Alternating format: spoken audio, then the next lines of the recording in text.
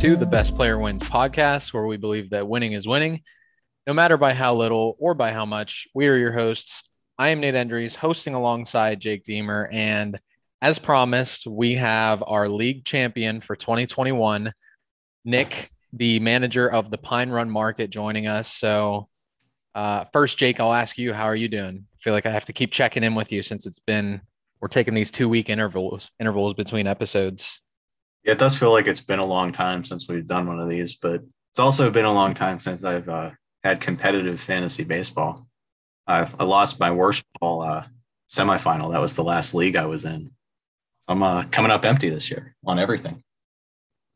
Yeah, you're coming up empty. I'm coming up empty, but there's one guy here that did not come up empty across the board, and that's Nick. Nick, how you feeling after your the official wrap up of your first ever fantasy baseball season? Feeling good. It was very satisfying, but it being mixed in with fantasy football and taking some losses with that over the weekend, I know this means way more as far as compared to just a weekly head-to-head matchup or a weekly matchup in the regular season of football, but it didn't, I don't know. I feel good. I'll just leave it at that. I mean, I should feel good. And yeah.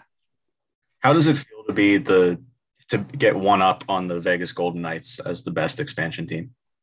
Oh yeah. I didn't even think about that. That feels even better. Yeah. Not only did Nick one up the Vegas Golden Knights to be the best expansion team, but Nick actually played in a second league for baseball this year. He jumped into 2 leagues, dove headfirst into baseball for the first time this year. And that was the Dynasty League that I started up that some of you guys play in. But for those of you that don't, Nick actually made the championship in that league as well. Unfortunately, him and Eddie, who co-managed a team there, fell short in the championship matchup, but you definitely can't complain. 2 top 2 finishes, one of them being a championship in your first year, Nick. And for Eddie too, shout out to him, a top 2 finish in one out of his 2 leagues for the first year that he ever played baseball. So glad that you guys are, I would assume based on the success that you've had, that you've enjoyed baseball. So I'm glad that you have kind of fully embraced baseball. And I'm glad that obviously you reap the rewards of putting a lot of time and effort into it. So Let's jump into our final episode of the season. This is episode 24. So, man, it has been a marathon of a season. This is about twice as many episodes as Eddie and I have produced, or in total for our football podcast, not just, last season, but in total, the amount of episodes that we've put out for our BPW Fantasy Football League. I think it's just now like 14 or 15. So we've basically put out twice the amount of content for just one baseball season as we have for like a season and a quarter of fantasy football, which is pretty crazy, but that just goes to show you how long the baseball season is. Let's talk about our championship round recap. Let's start with the title matchup itself. Nick versus Mike. We had a final score of Nick really crushing Mike, beating him by over 100 points. The score was 642.6 points from Nick. And then Mike scored 531.2. So, Nick, I'll let you kick us off since you were the guy that brought home the gold. What was your debrief of this matchup? I mean, it started early. I think it was towards the end of week 1 where I had back-to-back nights of complete games from Max Fried. And then my main man, Ranger Suarez, just dealing on the mound. And so actually, like, that was kind of like why at this point, sorry, my daughter's outside the door making noise. But that's why at this point where I said, like, I'm feeling good, but it wasn't the most exciting, like, championship I've ever won, just because early on in the second week, I felt pretty confident that I was going to win, or it would take something drastic for me not to win. It's not like a fantasy football championship where it's like so emotional all in one day, maybe 2 days, and everyone's watching the ups and downs of the day. But I will say that it was the most satisfying because of the length of the season, the amount of learning I had to do fast to try to, I guess, surprisingly be competitive. I didn't really anticipate being as competitive as what it turned out to be.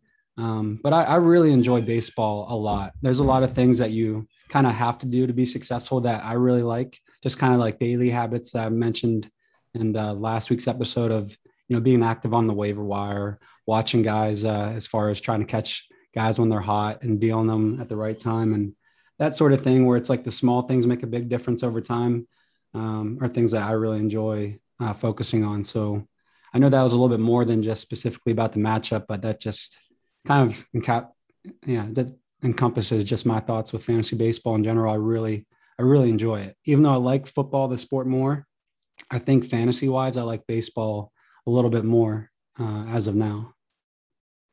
Sure, it's a good summary, especially from a fresh perspective, this being your first season participating in it. Jake, before I ask you for your thoughts on the matchup, I did want to work this in just because I saw the final line on this guy's season, and it's a guy that heavily played into Nick's success in this championship round, Ranger Suarez, who he did mention. Jake, he finished with 107 strikeouts, over 106 innings pitched. He started the year as a reliever, as a speculative closer. Then he did actually take the closer role for a little bit with the Phillies, and then he was moved to the rotation after being the closer. And he ended the year with 106 innings pitched, which is not typically a lot, but coming off of a 60 game season, I would say it's quite a lot. Um, and the crazy part is he finished the season with a 136 ERA, a 1.000 whip, so just one walk or hit per inning flat. And like I said earlier, over a strikeout per inning. And this guy is going to have SPARP eligibility next year. So, Jake, you're the pitching guru. You're the guy that is known as, when you have a really good team, usually your pitching is leading the way.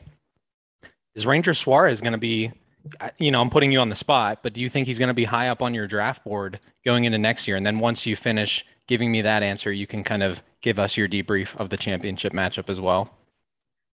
Yeah, he's really interesting because there was really not any time that he was out there where he really hurt you. I mean, he wasn't going super deep into games, but he really didn't have any blow up performances. And I don't know. I originally didn't give him a whole lot of, I guess I didn't really think too much of him, but he's kind of opened my eyes a little bit that maybe, especially if he has SPARP eligibility. I didn't know he was going to have that going into next year, but next year's Carlos Rodon. Yeah, that's pretty big. He might be legit. I haven't really, I won't dive deep into him until over the off season when I actually do my like my rankings for next year. But he basically like turned into DeGrom without striking out a million people. Well, I'll tell you this, over his last 5 starts of the season, he delivered 5 quality starts, no more than 1 walk in each of those starts, and at least 5 strikeouts in every start, with actually 3 of them delivering 7 or more strikeouts. So he gave you volume, he gave you strikeouts, gave you low, proportion of men on base. He was basically an ace for Nick for the last month of the season, and he came out of nowhere. Yeah, he was absolutely an ace. I can tell you wholeheartedly, I did not see it coming. And I haven't really dug very deep into his repertoire. So like, I don't know off the top of my head what his pitch mix is or anything like that. So I can't really say if I think it's legit or not, but he certainly looked legit over the last month or two. And he absolutely is the playoff MVP, championship MVP for this matchup. He delivered more points than Mike's entire bullpen. And it was like over twice as many points as Mike's entire bullpen over the entire course of the matchup. Yeah, that was my big takeaway from the matchup too, is that kind of what sunk Mike is exactly what we thought would sink him, because he only got, over the course of 2 weeks, he only got 33 and a half points from his bullpen. And I know that might not have swung the matchup, but it certainly would have made it a lot closer if he would have gotten more than that. Sure. Yeah, for me, I'm somewhat disappointed in the outcome of this matchup, since I was rooting for the Big Money Mike tattoo, which he said that he would get, and I totally believe that he would have if he had taken home the championship this year. But there is no question about it that Nick deserved to win the title this year. He has been so far and away the best team during the entirety of our playoffs, that the next best team hasn't even come close to his level of production in terms of total points scored from the start of our playoffs. through the conclusion of the championship round. There's so many ways to kind of recap this with, it being a 2 week period, there being some lineup changes from week 1 to week 2. But since I knew the two of you would also be sharing your matchup breakdowns, I kind of just stuck to recapping the performance of my X Factor picks from last episode, which were Carlos Rodon and Brandon Woodruff. So Carlos Rodon, he scored 28 points total during the matchup, which is pretty good, but he did actually end up getting one start skipped, which I thought might happen back when I dubbed him as Nick's X Factor player. Ultimately, it obviously did not matter because he could have scored 0 for 2 weeks straight and Nick still would have won by nearly 100 points. And then looking at Brandon Woodruff from Mike's team, he only managed 21.5 points through the 2 week matchup period, which obviously didn't kill Mike, but he needed Woodruff to be an absolute ace, kind of like a Ranger Suarez was for Nick during this matchup to keep it close, and Woodruff simply could not manage that. Ultimately, you can't feel bad if you're Mike. A top 2 finish is great, especially when he's never been to the championship before, so that's exciting for him. I know it stings to lose in the championship. I've been there myself. Jake's been there. But ultimately, you kind of just have to reflect on what you were able to accomplish as a player, and a top 2 finish in a competitive league is great. But again, congratulations to Nick on a successful first ever season playing fantasy baseball.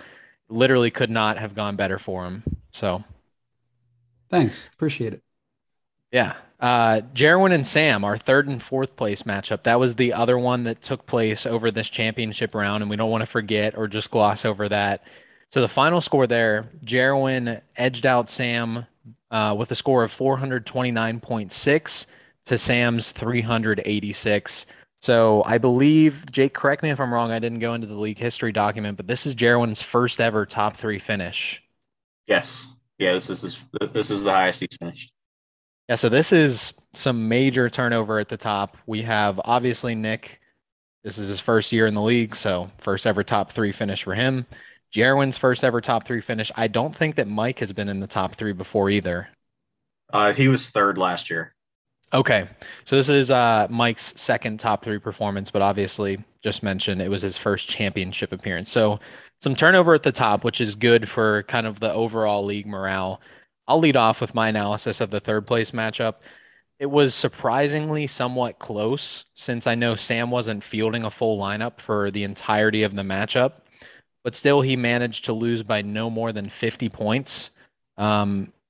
And it was an interesting choice for Sam to forego the $25 payout that comes with 3rd place and attempt to secure a higher draft pick, since he now, of course, has the best odds at the number 1 overall draft pick after finishing in 4th place. And we'll actually reveal those odds here shortly. Ultimately, Trey Turner in particular basically took home a top 3 finish for Jerwin by putting up 76.2 points all by himself. And by the way, we're talking about Ranger Suarez and how, where he might go in next year's draft. This guy, Trey Turner, is eligible to be kept at the 10th overall pick, which is the pick that Jerwin has now, finishing in 3rd place. And he's going to be the second baseman for the Los Angeles Dodgers. That's huge. I'd be shocked if Jerwin didn't keep him there. And that's a great way to end your season if you're Jerwin, who, just only a month ago, or I should say a little bit over a month ago, didn't even know if he was going to make it into the playoffs for sure during the last week of our regular season. He had to seal that win, punch his own ticket, and now here he is finishing in the top 3, which I don't think any of us expected. And on the other side of the matchup, as for Sam's team, look out, because this is we've talked about it already. This is probably the best keeper pool in the league moving forward, at least into next season. Jake, I'll kick it over to you. Yeah, so I had a couple of takeaways from this matchup, mostly with regards to next year. One of them you already mentioned, Trey Turner is a very good keep for Jerwin at the 10th overall pick, especially being second base eligible. He's been great since he's been on the Dodgers, and it's a better lineup than the Nationals had. He should get much more, or he should have more counting stats, and the second base eligibility. He should easily take home the top overall second baseman. Another takeaway that I had is I'm very upset that I gave up Corey Seager. He might be my favorite player just because I've had him in so many leagues for so many years. And he looks like he's the same guy that I thought he was heading into this year. And I'm disappointed that guy's not on my team anymore. I mean, Hendricks and Springer not doing so well for me kind of helps shape that opinion. But yeah, sad about Corey Seager. He should be a good one for. The other one is I'm really excited to look at. Is it? I don't know how to pronounce his last name. Is it Tanner Houck for the? Yeah, I think it's Houck. Houck. I believe Tanner so. Houck is someone I'm really excited about to look into next year.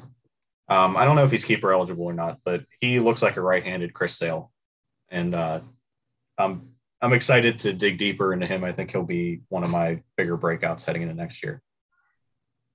Hey, I have to say that Marcus Semion's actually the number one second baseman, 10 points ahead of Trey Turner. I think he's talking about for 2022. Yeah, I was saying they're next year. Oh, I thought he meant since he just gained second base eligibility at the end of this season that he was. No, I was talking about heading into next year. Yeah, he would be an easy keep for Jarwin. He's a stud. Nick, did you have any thoughts to share on this third place matchup? No, I was disappointed to see Sam didn't field a full lineup. I'm always under the mindset to compete rather than better odds to move up in the draft. So, which is interesting, right? Because sure, you're getting a better player if you pick higher, but it's a snake draft. So yeah, I mean, I just picked from the 12th spot this past year and I won, though it wasn't my draft that won it either. So yeah. One more takeaway I had is that, and this is not going to be news to anybody, Corbin Burns, man, is just I think he's easily especially with the question marks around Carlos Rodon, I think he's the best keeper heading into next year. Dude is legit. I agree. Yeah. I don't think there's much of a question. But that brings us into our final standings reveal. And with this, I will also let you know either A, where people are picking, or B, what their odds are for the draft lottery system, which we're actually going to do live at the end of the episode. So that should be quite a bit of fun. So starting at the top, we had our champion, Pine Run Market, Nick. He will be picking 12th, same spot as he did this past year. Second place, the runner-up, is Big Money Mike. He will be picking out of the 11th spot. Team Positivity finished in third place. Jarwin will be picking out of the 10th spot. Kind of in large part to Sam not actually playing a lineup. Sam was our fourth place team, weak pullout hitter, and he gets the highest odds at the number one pick, or the highest odds into the draft lottery system with 20%. So he'll get 20, ping pong balls to go into the proverbial bubble. And then our next four teams, they were the rest of the playoff teams that did not make it to the semifinal round. They will all have 13% odds. In order, Jake finished fifth place, Jake's fantasy baseball team. Team C, Deemer, Courtney in sixth. Me, number one contender, in seventh. JC, hashtag $50 by 2022 in eighth. And basically the way that we did that was, if you got eliminated in the first round, we just went by regular season record at that point. Ultimately, it didn't really matter just because everyone gets the same odds at that point. So just semantics. The ninth place team, the Sodalist Shuffle, Brendan. 10th place was Pretty Petite Princesses, Jordan's team. 11th was Gone Forever, that's Eddie. And then in 12th place, our manager that came in midway through the year to replace Andrew Baum, Scott, whose team is Team No Name.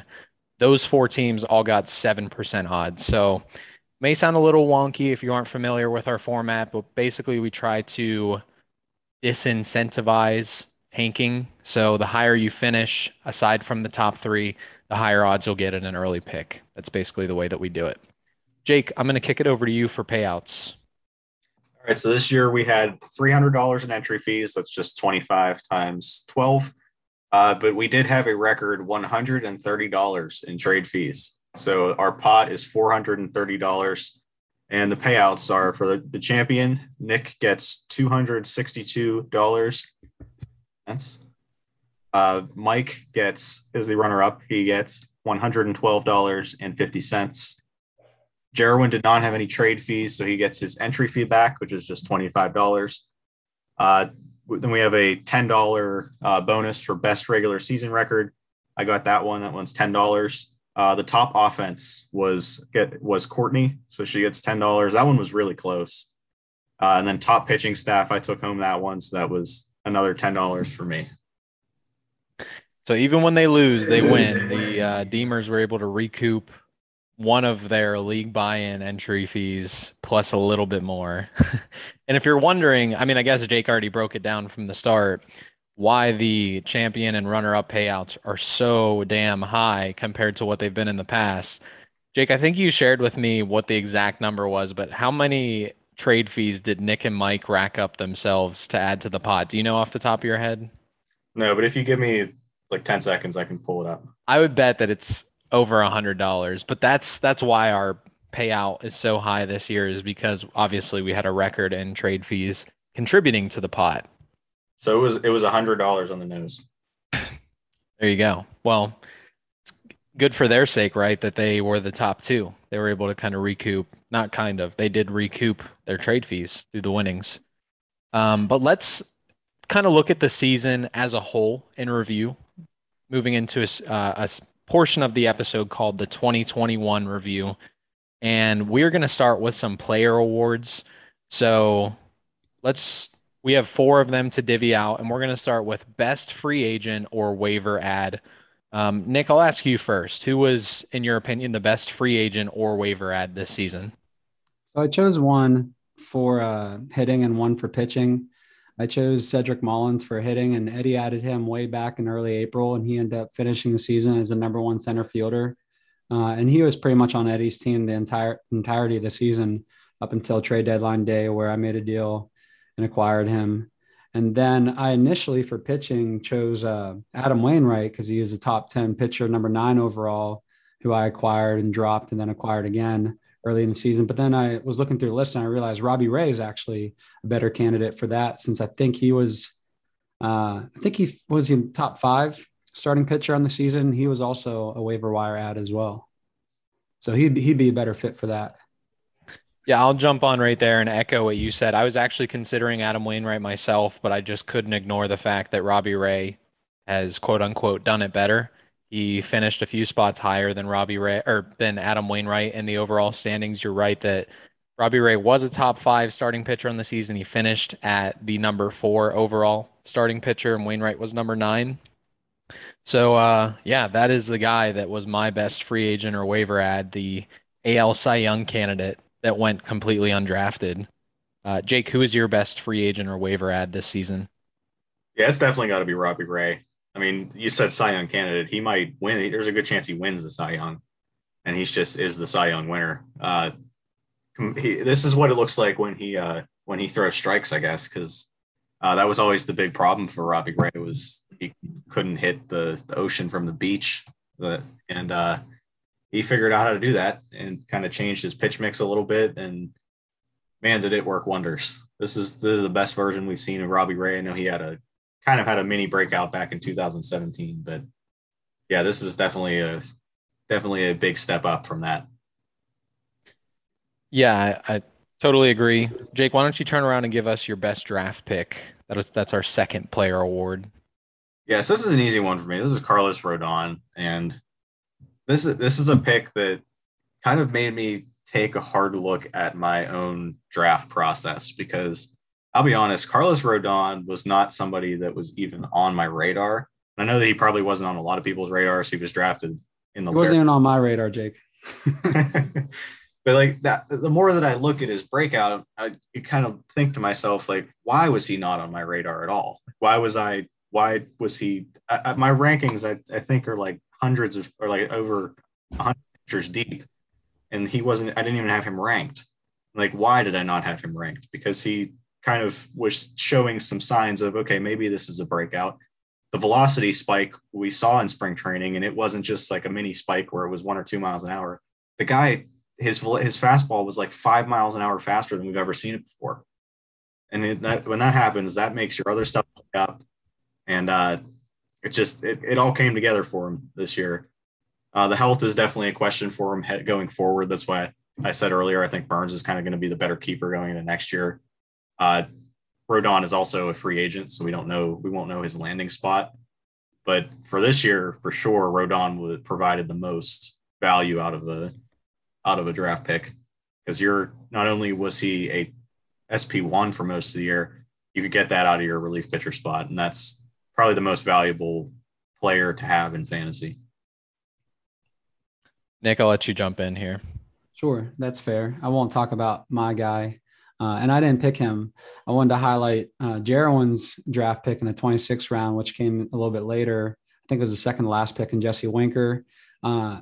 He's an honorable mention to me just because of the way the season finished for him. He ended up on the IL, so he couldn't help Jarwin the time that mattered most. So I actually wanted to jump way forward in the draft in round 4, and that's your pick, Jake, of Vlad Guerrero. I mean, he's not only the top hitter, he's a top overall fantasy player in our points league format, scoring more than even the top pitcher, Zach Wheeler. And if you can get the top player in round 4, because you didn't keep him, right? He did in the expansion. He was my pick in the keeper expansion. Oh, shoot, man. Well, now I feel. You could just use them for your next answer if you want. Yeah, though I kind of like. We're all going to say the same. We're all going to say the same guy. So you could pivot and talk about Vlad. Yeah, I'll pivot and talk about Vlad more. But man, I was thinking he did draft him in the 4th round, and I thought that was terrific. But not as good anymore, Jake. My best draft pick is the same as Jake's pick, and the same as if Jake didn't take it away from Nick. It's Carlos Rodon, the number 1 SPARP, drafted in the very last round of our draft. You just can't beat that value. And I kept my analysis brief for all of these because I think the player awards, there's not much to be said, right? Like the studs are the studs. Our last award you'll hear is going to some duds. The duds are the duds. So I will lead us off with the next award.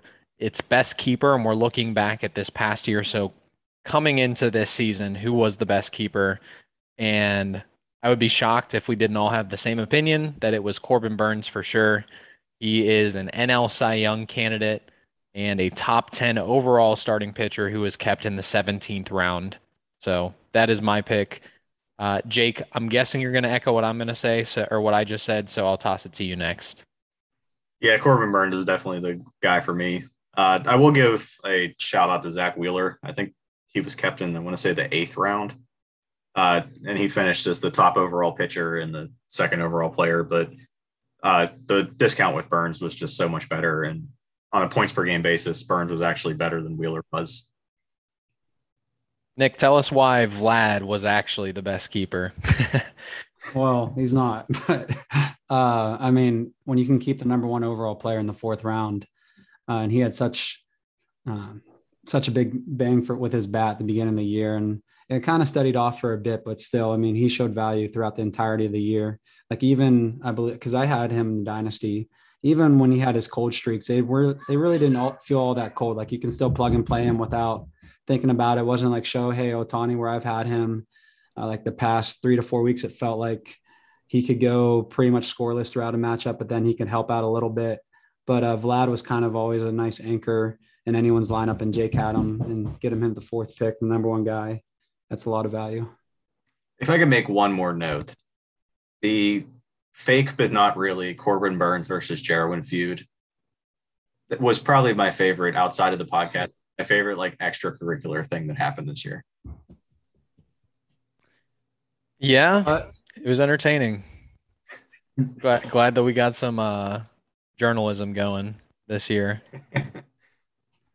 So the very last player award that we have is worst draft pick. I promised you that we would get to the duds, and I'm going to lead us off by eating some humble pie. Okay, good, because I don't want you to take mine.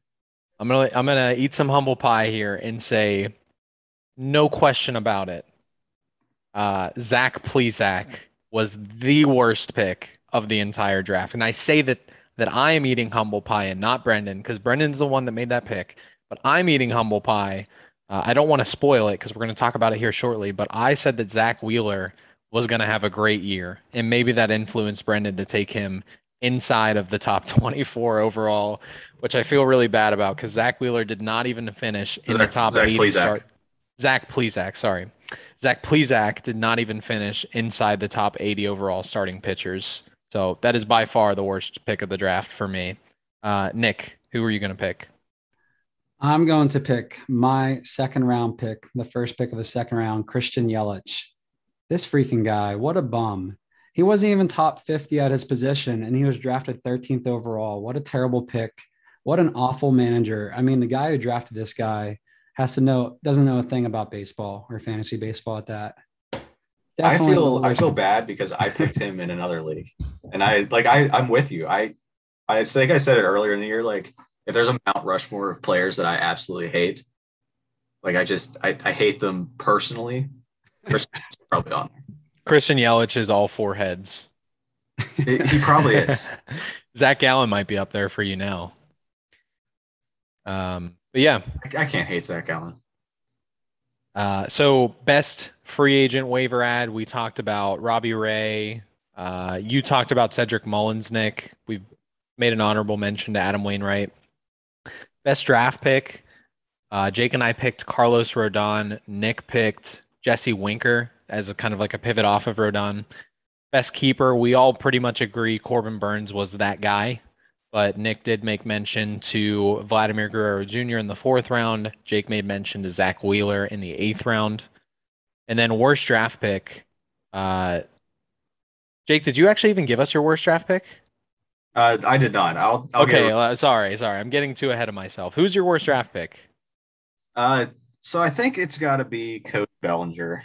And I know that I was saying earlier, well, there's plenty of time for him to turn around when he was playing so badly throughout all that time.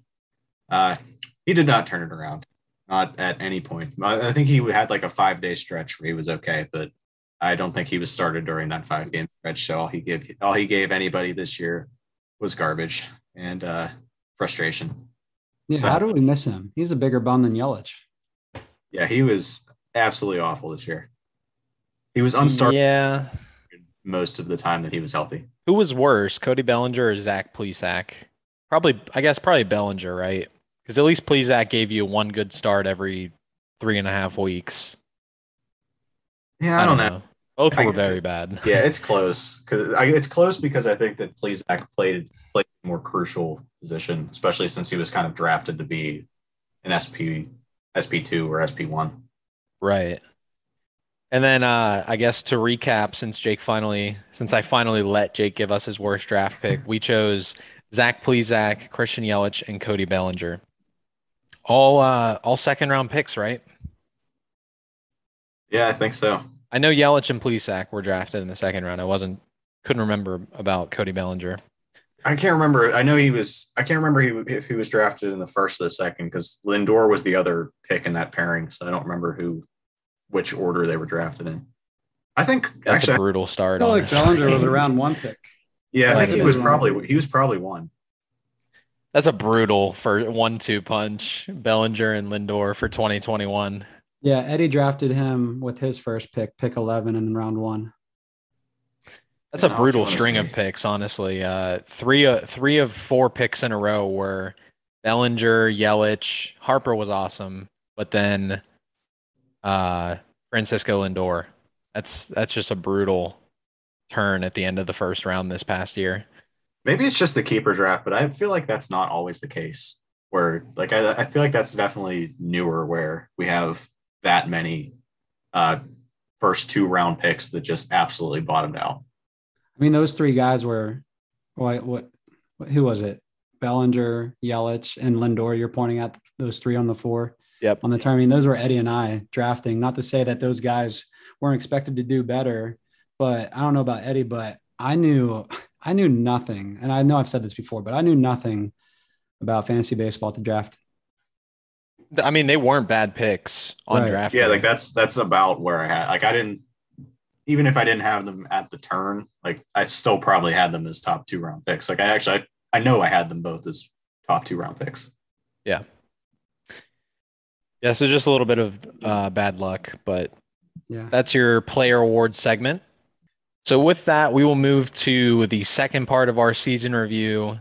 We're going to actually look at the bold predictions that Jake and I made at the very beginning of the season and the ones that Jerwin made midway through the year when he came on the podcast and hit us with Jerry's hot takes. But we're going to start with the ones that Jake and I laid out in the very first 2 episodes of the season. So we're going to list off those predictions that we made, provide a little bit of context as to how they played out, and we're going to ask Nick to let us know if those were a hit, a miss, or a push. So we will start with the player predictions. And the first one was, give us a player drafted outside the first 3 rounds that is most likely to return first round value this year. We've already touched on this guy, but my pick for this was Zach Plesac, who actually did not end up getting taken outside the first 3 rounds. And I think maybe my call here influenced that, unfortunately for Brendan, because Zach Plesac finished the year as the number 85 starting pitcher, the number 117 pitcher overall, and the number 286th player overall. So he certainly did not finish as a first round value player in the top 12 overall. Just missed it. Yeah, just missed. Jake picked Yordan Alvarez, who was certainly a better pick. He finished the year as the number 9 overall left fielder, the number 41 overall hitter, the number 63 overall player. So, Nick, did I hit, miss, or push with my call of Zach Plesac? Obvious, big miss, of course. Okay, and how about Jake with Yordan Alvarez? I want to say close to a push, but I'm still going to say miss, but not by much. I mean, you still have to be fairly happy, but not quite a first round value. That's hard prediction to make. Sure. The second prediction that we made was, give us a player drafted inside the first 2 rounds who is most likely to finish the season outside the top 100 players. My pick for this was Max Scherzer, who finished as the number 2 overall starting pitcher, the number 2 overall pitcher, period, and the number 3 overall player. Jake, on the other hand, picked Clayton Kershaw. And to be fair to my pick, Jake was also thinking Max Scherzer, pivoted off when I chose him. He picked Kershaw, who ended up being a much better pick than mine, because Kershaw finished the year as the number 47 starting pitcher, the number 62 pitcher overall, and the number 176 player overall. So, Nick, did I hit, miss, or push with calling Max Scherzer a bust? You missed. Strike 2, Nate. And did Jake hit, miss, or push with his call of Clayton Kershaw? Jake hit this one out of the park. Yes, he did. It didn't happen quite the way I thought it was going to. Yeah, right. Yeah, you were thinking of the back injury. He actually just ended up going down with the forearm. Yeah, the wrong body part got injured there. But hey, I'll take it. Yeah. Our next one is, give me a bold prediction for a hitter. I said JD Martinez will be drafted in the first 5 rounds of our draft, and then will be subsequently dropped later in the season at some point. JD Martinez, in reality, finished as the number 7 overall left fielder, the number 37 overall hitter, and the number 58 player overall. And not only was he not dropped, but he was actually drafted way later than I predicted, with JC taking him in the 5th round. And then Jake's bold prediction for a hitter was that Ke'Bryan Hayes will outperform Nolan Arenado this season. And where they actually finished was, Hayes was the number 45 third baseman. He was the number 197 overall hitter and the number 350 overall player. And then Arenado, on the other hand, was the number 5 third baseman, the number 21 hitter, and the number 33 overall player.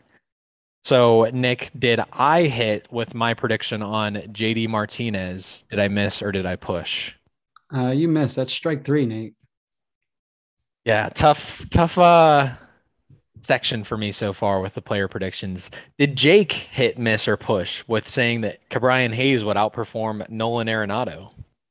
Well, Jake hit the last one out of the park, so back up to the plate, strike 1. If there was such thing as striking out of the park, swinging, missing, letting go of your bat, and the bat sails out of the park, I think this one would be it. What a disappointment. If you erase the last digit on each of the numbers where was, this prediction doesn't look that bad. No, it wouldn't. They would look really close. This is where it starts to get better for me from this point forward. All right. So I've already struck out with my 3 strikes, but it starts to look better for me at this point. Bold prediction for a pitcher. I said Aaron Savale will receive an AL Cy Young vote this season. The season line that he finished with was a 3.84 ERA, a 1.118 WHIP, 124 point, or I should say 124 and a third innings pitched, 99 strikeouts, a 12-5 record, and 9 quality starts across 21 total games started. And then Jake's bold prediction was that Tarek Skubal would be a top 25 pitcher on a points per game basis this season. He ended up finishing as the number 109 starting pitcher on a points per game basis this season. So, Nick, did I hit, miss, or push with the Aaron Savale prediction? I'm gonna call this a push. That's what I was hoping for. There you go. I knew it wasn't a hit. I was just hoping for the push. Jake, on the other hand, did he hit, miss, or push on Tarek Skubal? That's a big miss. Strike 2 for Jake. I thought I was going to get a push on this one. I was only 84 slots away. I thought I was in the ballpark. Yeah, so let's transition to our team predictions. And Jake, when we get to yours, I'm actually going to have you read them off this time. It's probably what I should have just had you done in the first place. But my team predictions this year were, 1, that Brendan would miss playoffs for the first time in league history. And hey, he did miss playoffs. So I'll save you the oxygen, Nick. I hit there. My second one was that either JC or Mike, those were 2 teams that I loved coming out of the draft, will make their first ever championship appearance. And Mike indeed made his first ever championship appearance, while JC took a first round loss to the eventual league champion, you, Nick. So can't really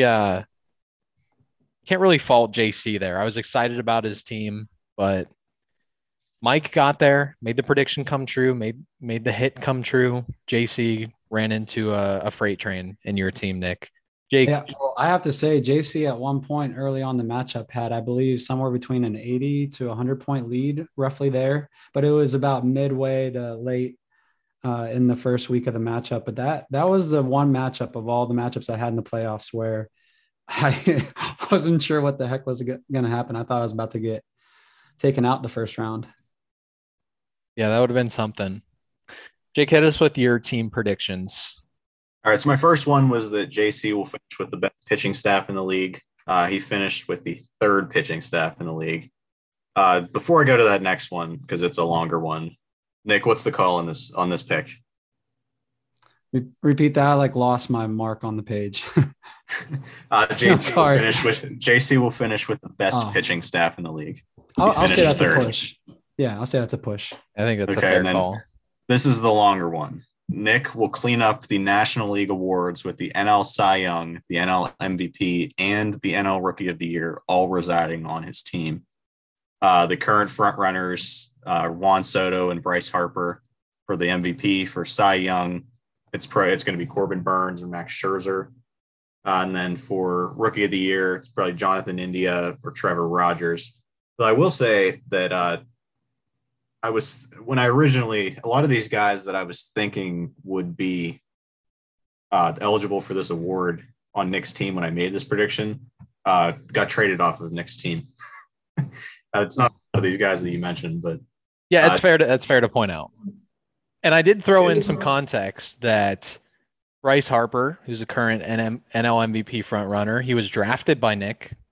That wasn't a bad call. Yeah, I was thinking Harper or Yelich for MVP. For Cy Young, I was thinking he had Castillo, and he also had Julio Reyes, who might get some down ballot votes. And then the Rookie of the Year, I was actually thinking my boy from last year, Ian Anderson. I think you were also thinking Ke'Bryan Hayes. Maybe was that trade that early before we did that episode? I don't think. I don't know. It wasn't a bad bold. I liked the bold prediction, and he did end up with Trevor Rogers, who is probably not going to win Rookie of the Year, but he's probably going to finish in 2nd place for that. And Jonathan India, who did spend a large portion of the season on your team, Nick, is And the I guy think that's I probably going ended to up win. dropping him in the playoffs. So I had him for a long part of the season. I was the first guy to add Jonathan India. That's all I'm saying. You also You were also Trevor first Rogers. on Trevor Rogers.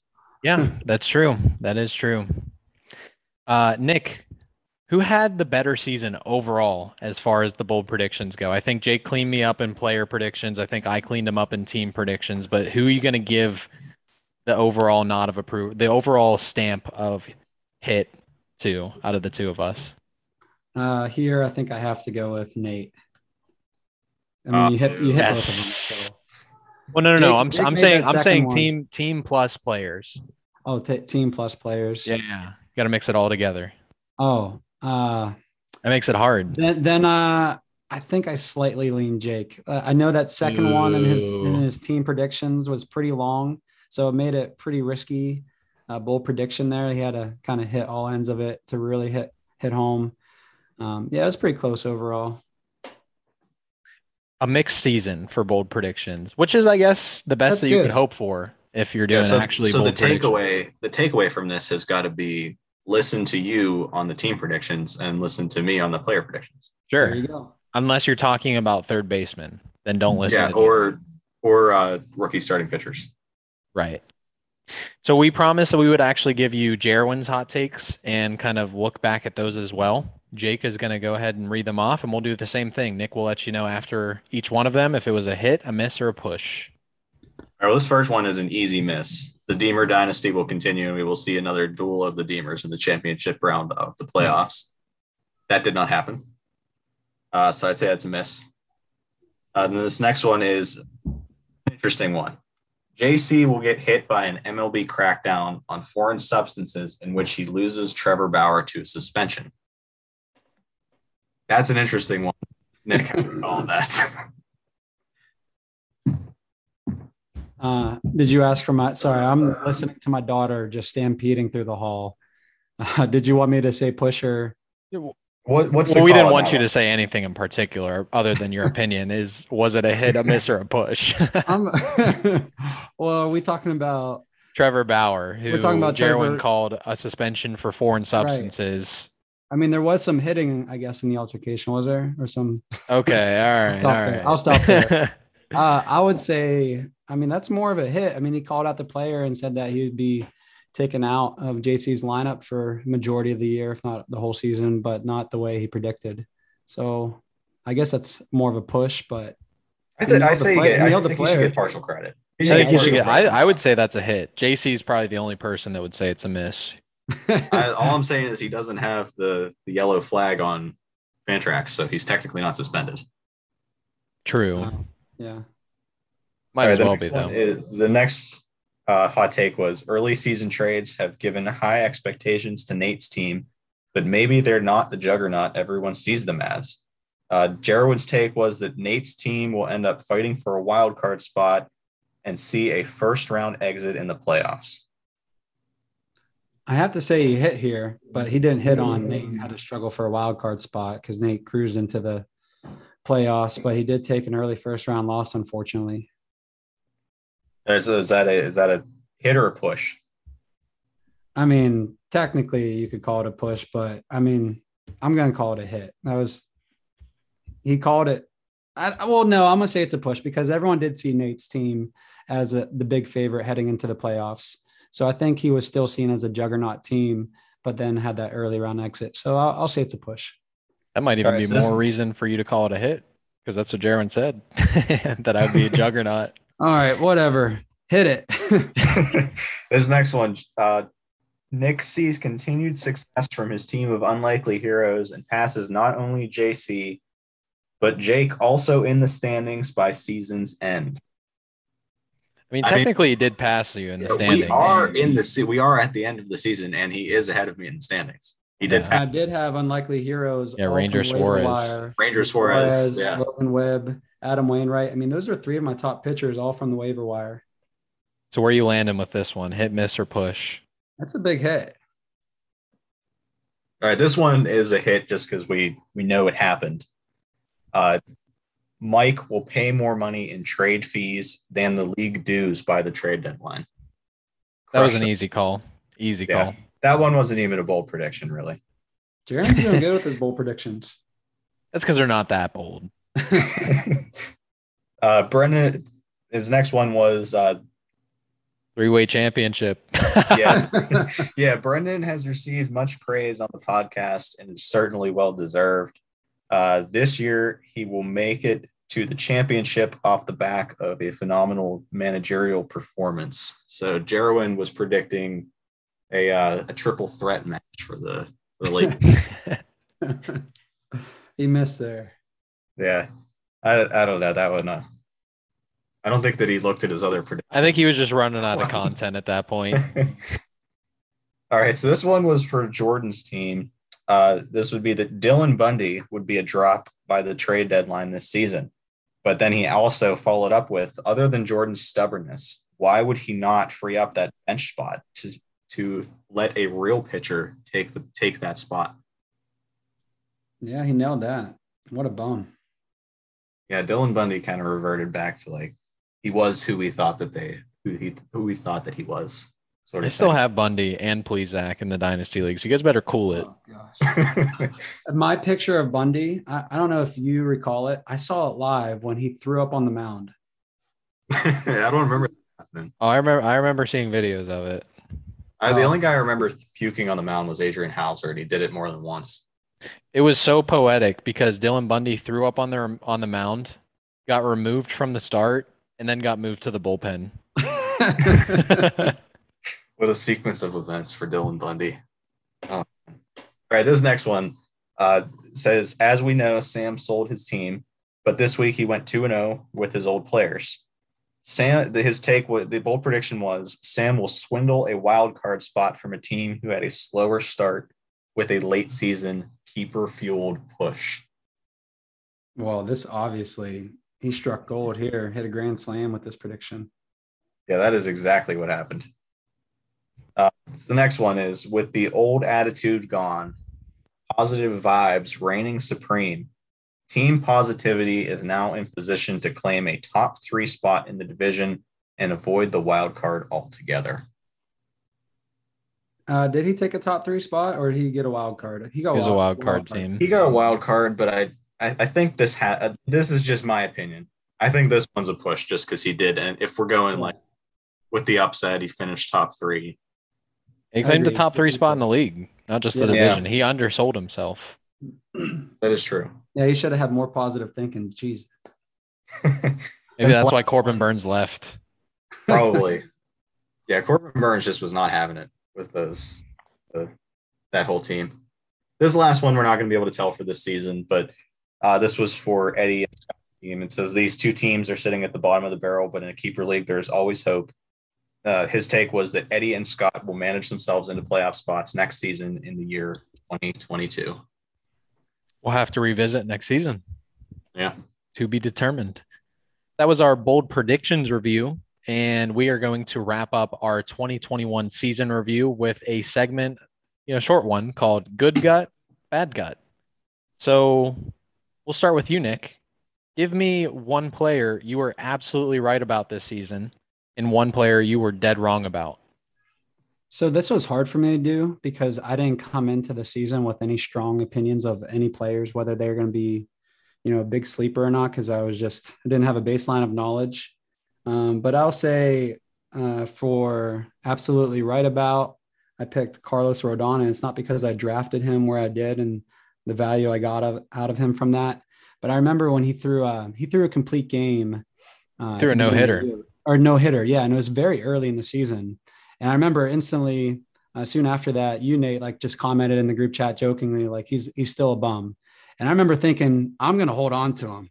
I want to see what this bum does. It was a great call. He was just a guy I got excited about right away, more than any other player in my lineup. I mean, when you throw a no-hitter, that will do it for an owner. So he was my pick. Okay, I guess we'll wait on the dead wrong. Jake, give me the guy that you were absolutely right about. So it's the one that we've already talked about a little bit, and that was Vlad Guerrero Jr. He was sort of a later, kind of a later push up my draft board. because originally I like before spring training started, I was looking at his ADP and I was thinking that's way too high. He hasn't really done anything so far, but then he showed up to spring training.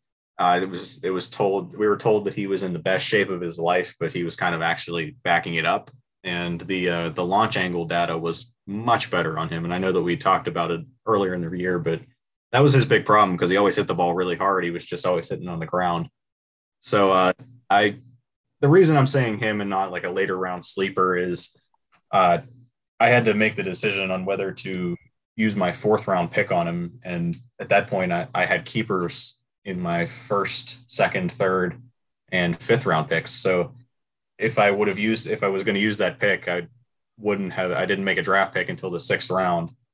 And I just thought that was a pretty big risk, but I felt strongly enough about Vlad and his breakout potential that I went through with it. But I will say he was the second overall player on my keeper draft board. And the guy who was first on that board is the player that I was dead wrong on. So we'll get to that whenever they come back to me. Oh, I could spoil it because I know exactly who it is, but I won't. The player that I was absolutely right about is a little bit more boring. It was Lance Lynn. I thought that he was going to be a fantasy ace based on volume, especially in the aftermath of a weird COVID-shortened season. And he was exactly that. He finished safely in the top 20 overall starting pitchers. I will go ahead and be the first to lead us off. And the player that I was dead wrong about, it was Clint Frazier. I thought this would be the year that he finally broke out after kind of having issues with an opportunity to get consistent playing time with the New York Yankees and them refusing to trade him. I thought this was going to be the year. I thought he's always had talent, and this was going to be the season that all the circumstances aligned for him to deliver on the talent that I thought that he had. Instead, he was completely and totally irrelevant in both real life and in fantasy. Nick, who were you dead wrong about? Again, this was hard for me to choose just because I didn't have a strong take on anybody. But I remember I ended up choosing, I guess, a boring pick as well. I chose Jazz Chisholm because he was somebody that when I added, I was excited about. I thought he could, I don't know, just by watching him literally just play. I wasn't analyzing any data about him other than I guess he could hit the ball hard, but I knew that he could strike out a lot at the same time. But whenever I watched him play when I was tuning in at the beginning of the year, he just was appealing to watch and just an exciting player. And I remember thinking at one point in the year, like, man, I am holding on to him way too long. Like he's not giving me any value. I don't know why I'm refusing to drop him. And he's just taking up a bench spot and he just ended up wasting space on my roster for, I remember what felt like was way longer than it should have been. Jake, tell us why you were dead wrong about the guy that I chose in the keeper expansion draft. Yeah, so I was gonna go with Tariq Skubal in this spot, but the fact that I had Andrew Vaughn ahead of Vlad Guerrero and would have picked him if you didn't, like I felt very strongly about Andrew Vaughn, so I felt like I had to pick this as the player I was dead wrong on, just because if I did pick him, that is a huge swing, absolute catastrophe for my team. When I saw Andrew Vaughn, he was going to get the starting role for the White Sox to begin the year. I was having flashbacks to Pete Alonso and was thinking, oh, this is great. This is going to be a guy who can help replenish my keeper pool because I had a bunch of guys who were going to run out of eligibility. So I needed to kind of restock. And I thought that this was a guy that could be a kind of a building block for my team going forward. He was not that at all. He only has a 705 OPS. Really struggled all year, only 1.7 points per game. And now towards the end of this year, he's slumping so bad that he's not even starting anymore for the White Sox. He's just a bench guy now for them. And this could have been, I thought he was going to be a breakout this year. He comes with a lot of prospect pedigree. He was drafted really highly for a first baseman, which means that they obviously thought very highly of his bat. And that did not play up at all this year. And I got to say, it wasn't through any fault of my own, but that was just kind of dumb luck that I didn't pick this guy in the expansion draft and ended up getting the top overall player instead of this dude. He was my top overall player as well, but obviously I unfortunately was able to draft him. And I can tell you that I'm confident that he's going to be back in the keeper expansion pool next season because I guarantee you Scott's not going to keep him. So interesting question to consider a breakout after a terrible season for 2022. Jake, why don't you hit us with your standout player of, I'll call it the matchup over these past 2 weeks? Yeah, so I picked Ranger Suarez, and I won't talk about it too much because we've already talked about how great he's been, but just he scored 78 and a half points, and it's just, wow. This guy came out of nowhere. He was a huge part of this championship run, not only the championship itself, but through the playoffs, being able to provide that stable spark role where Carlos Rodon was injured. Suarez stepped right in and was the guy that Suarez had been all year, or Rodon had been all year. So kudos to Nick for seeing that and picking him up. He was out for the whole year. Yeah, maybe not the whole year for down the stretch. Maybe since everyone's disappointed that we're not getting a tattoo, maybe I'll get a little Ranger Suarez tattoo for everybody. Yeah, get the hat that says Ranger on it. Oh yeah, and he has a little cigar popping out of his mouth. Yeah, do that one. So that's Jake's standout player of the week. Matchup preview recap. So just quickly sharing this note. On the season, Jake and I's matchup prediction records ended up being, for me, 68 and 30, and for Jake, 61 and 37. So I am 1-0 against Jake in terms of overall season matchup prediction records. It was pretty close to end the year. I think we both did very well. Let's move into the Around the League portion of the podcast, which is going to be very brief this week because we obviously do not have the sports book. Not going to include any news and notes since the regular season is over and the fantasy season is over. So that just leaves Jake's league history fact of the week. Go ahead, Jake.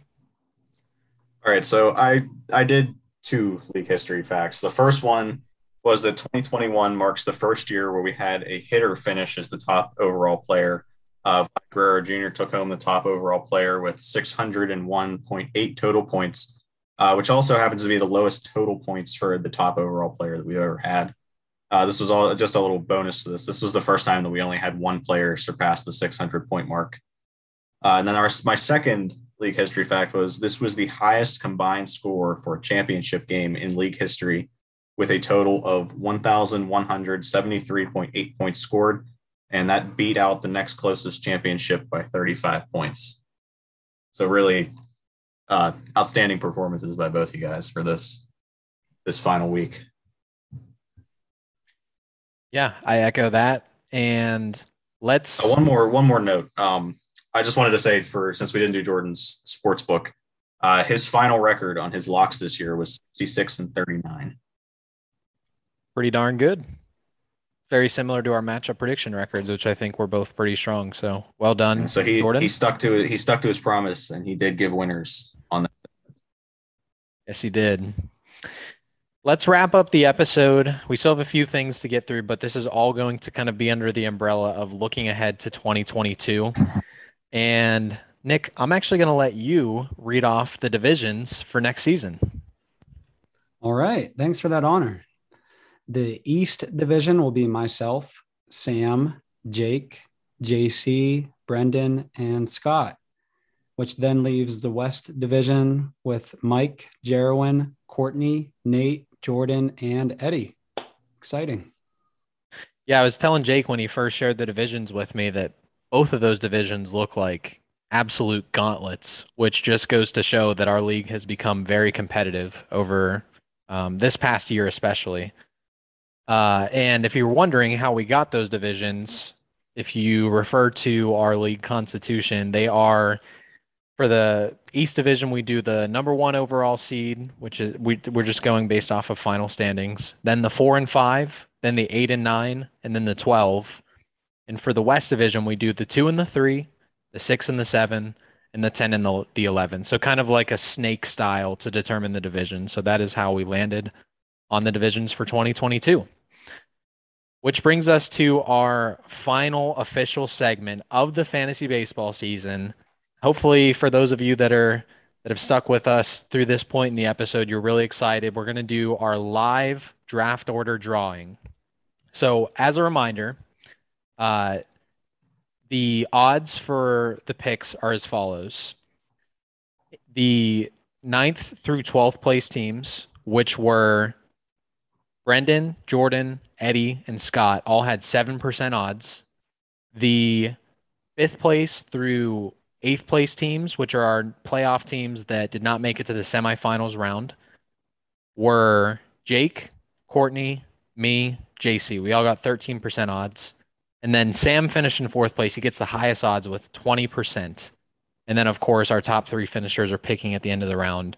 So they are locked in. Nick is picking 12th. Mike is picking 11th. Jerwin is picking 10th. And then I'm going to turn it over to Jake to call out our draft order in inverse order, starting with the 9th pick. All right. So Nate and Nick can both see the screen.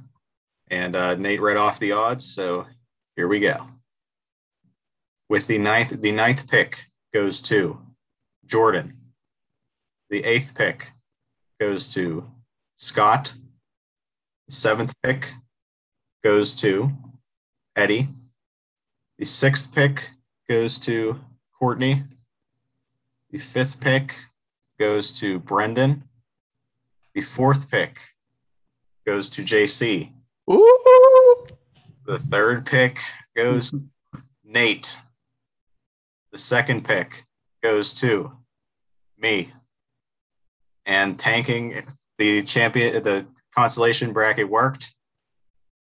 Sam has the 1st overall pick. There you have it. That is going to be a draft order unlike any we've ever had in league history. Jake, you and I have always picked right up against each other, but it's never been in the top 3 picks. So I'm not necessarily I don't really care where I pick, but I'm excited because I've never picked in the top 3 of a redraft or keeper format in a baseball league. So I'm super, super excited about that. Yeah, I'm definitely excited about it too. But I think with all these guys getting put back into the draft pool, we're going to have Acuna, DeGrom, Cole, all those guys will be back. I think I would have rather picked towards the back. But hey, this will be a new experience. I'm not going to have to map out a ton of players to pick. I just have to pick 2, and whichever one Sam doesn't choose, I get the other one. Yeah, I guess I have to do the same thing just with one extra guy. And there's so many great options at the top, which I guess speaks to your point of you'd rather be at the back, but I'm excited to be able to for sure get one of the super elite players. Nick, I know this isn't as exciting for you because you already knew where you were picking, but anything to share with the results of the draft order? Would you pay $25 to move from the 10th spot to the number 1 spot? Because that's what Sam did. Yeah, that would be worth it to me. I'd rather pick towards that spot. Though I'm sure Sam's happy because this is what he wanted. So good for him. Yeah, this is what he was going for. So I mean, it worked. Yeah, you're right. It worked. I'm excited though. 3rd pick. I'll tell you who I'm not taking. Freddie Freeman.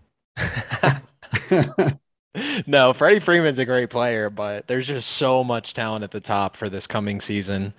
Yeah, I'm excited to get my hands on it. Anything to share in closing, fellas? Nick, I'll let you go. I'll let you lead off since you're our league champion. Anything to share with the league to close out? No, just I've been saying it each time I've been on. Thanks to everybody for welcoming myself, as well as Eddie's expansion teams. Like I said, thoroughly enjoyed it. It was very satisfying being able to have all that work that I mean, I know others did as well throughout the season with it being so long, but it was very satisfying to win it. Putting in a lot of work because I do put in a lot of work, not with the podcast like these guys. These guys put in way more work, and which I'm very grateful for. And I hope I can speak for everyone when I say thank you guys for doing this. It really makes the league and the experience that much more fun. But I'll just get into that. I definitely put a lot of work to be successful in fantasy sports, and baseball definitely required more work than anything else. And it's been fun at the same time. So that's my last 2 cents. Jake, anything from you to share? Yeah, I guess echo what Nick said. Baseball is definitely, I think, the most rewarding fantasy sport when you're having success because you put in the most time for sure. But I definitely enjoyed making the podcast. It was sometimes there was a lot of prep work and everything, and I know that Nate, you tackled most of it, so I do appreciate that. But it was really nice to get to talk fantasy baseball once a week and just kind of do that for an hour. That was a lot of fun, and thanks to Jordan too for putting all the effort into the sports book. Hoping to expand that a little bit next year, just for everybody to be on the lookout for some stuff. Hopefully, the league history document will be. I'll send that out again. I'm working on updating it right now. I added a couple things, like we're gonna have a player database now. I added a seasons database as well of all the head-to-head records updated and everything. So hopefully everybody can get some enjoyment out of that. Also, be on the lookout for an updated league constitution, just as always.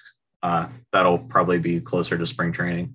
But yeah, enjoy the off season, everybody.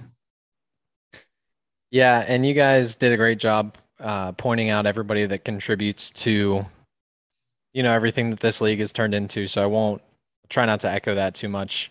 Just thankful for everybody that plays their part, no matter how small or big, into making the league what it is.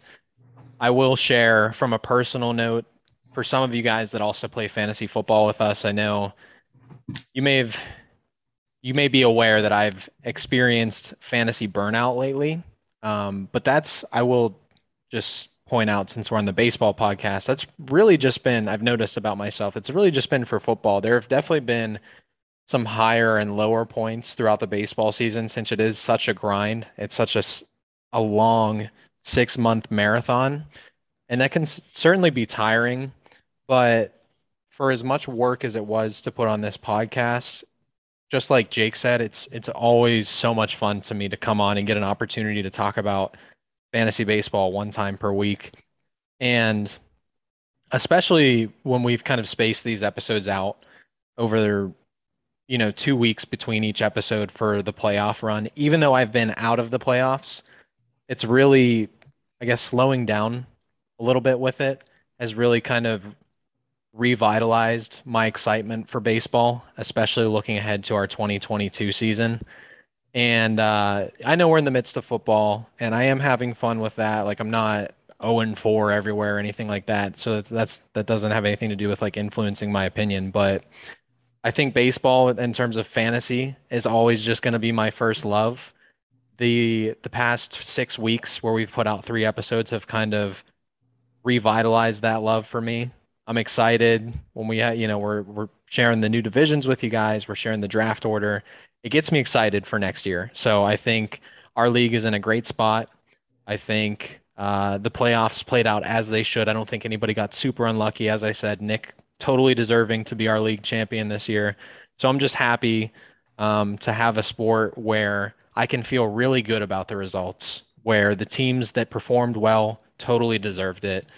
Which is not, I really enjoy football, but it's not always the case there. And I know I've mentioned that quite a few times, but that's just really why I love baseball so much. And I hope that everyone else has that same passion for baseball, even if it's not necessarily more than football. I hope everyone really enjoys the actual sport that we play this game around. So thanks to everybody for sticking with us throughout the entire season. I don't know how many people in our league actually listen to the episode every single week, but if you do, we really appreciate that. Hope it really added to the experience this year and made the league a lot more fun. That's the aim, right? And we hope to kind of increase the level of involvement that all of you guys are able to contribute to this as well moving forward. So thanks. We're grateful for it, and we will catch you guys next season.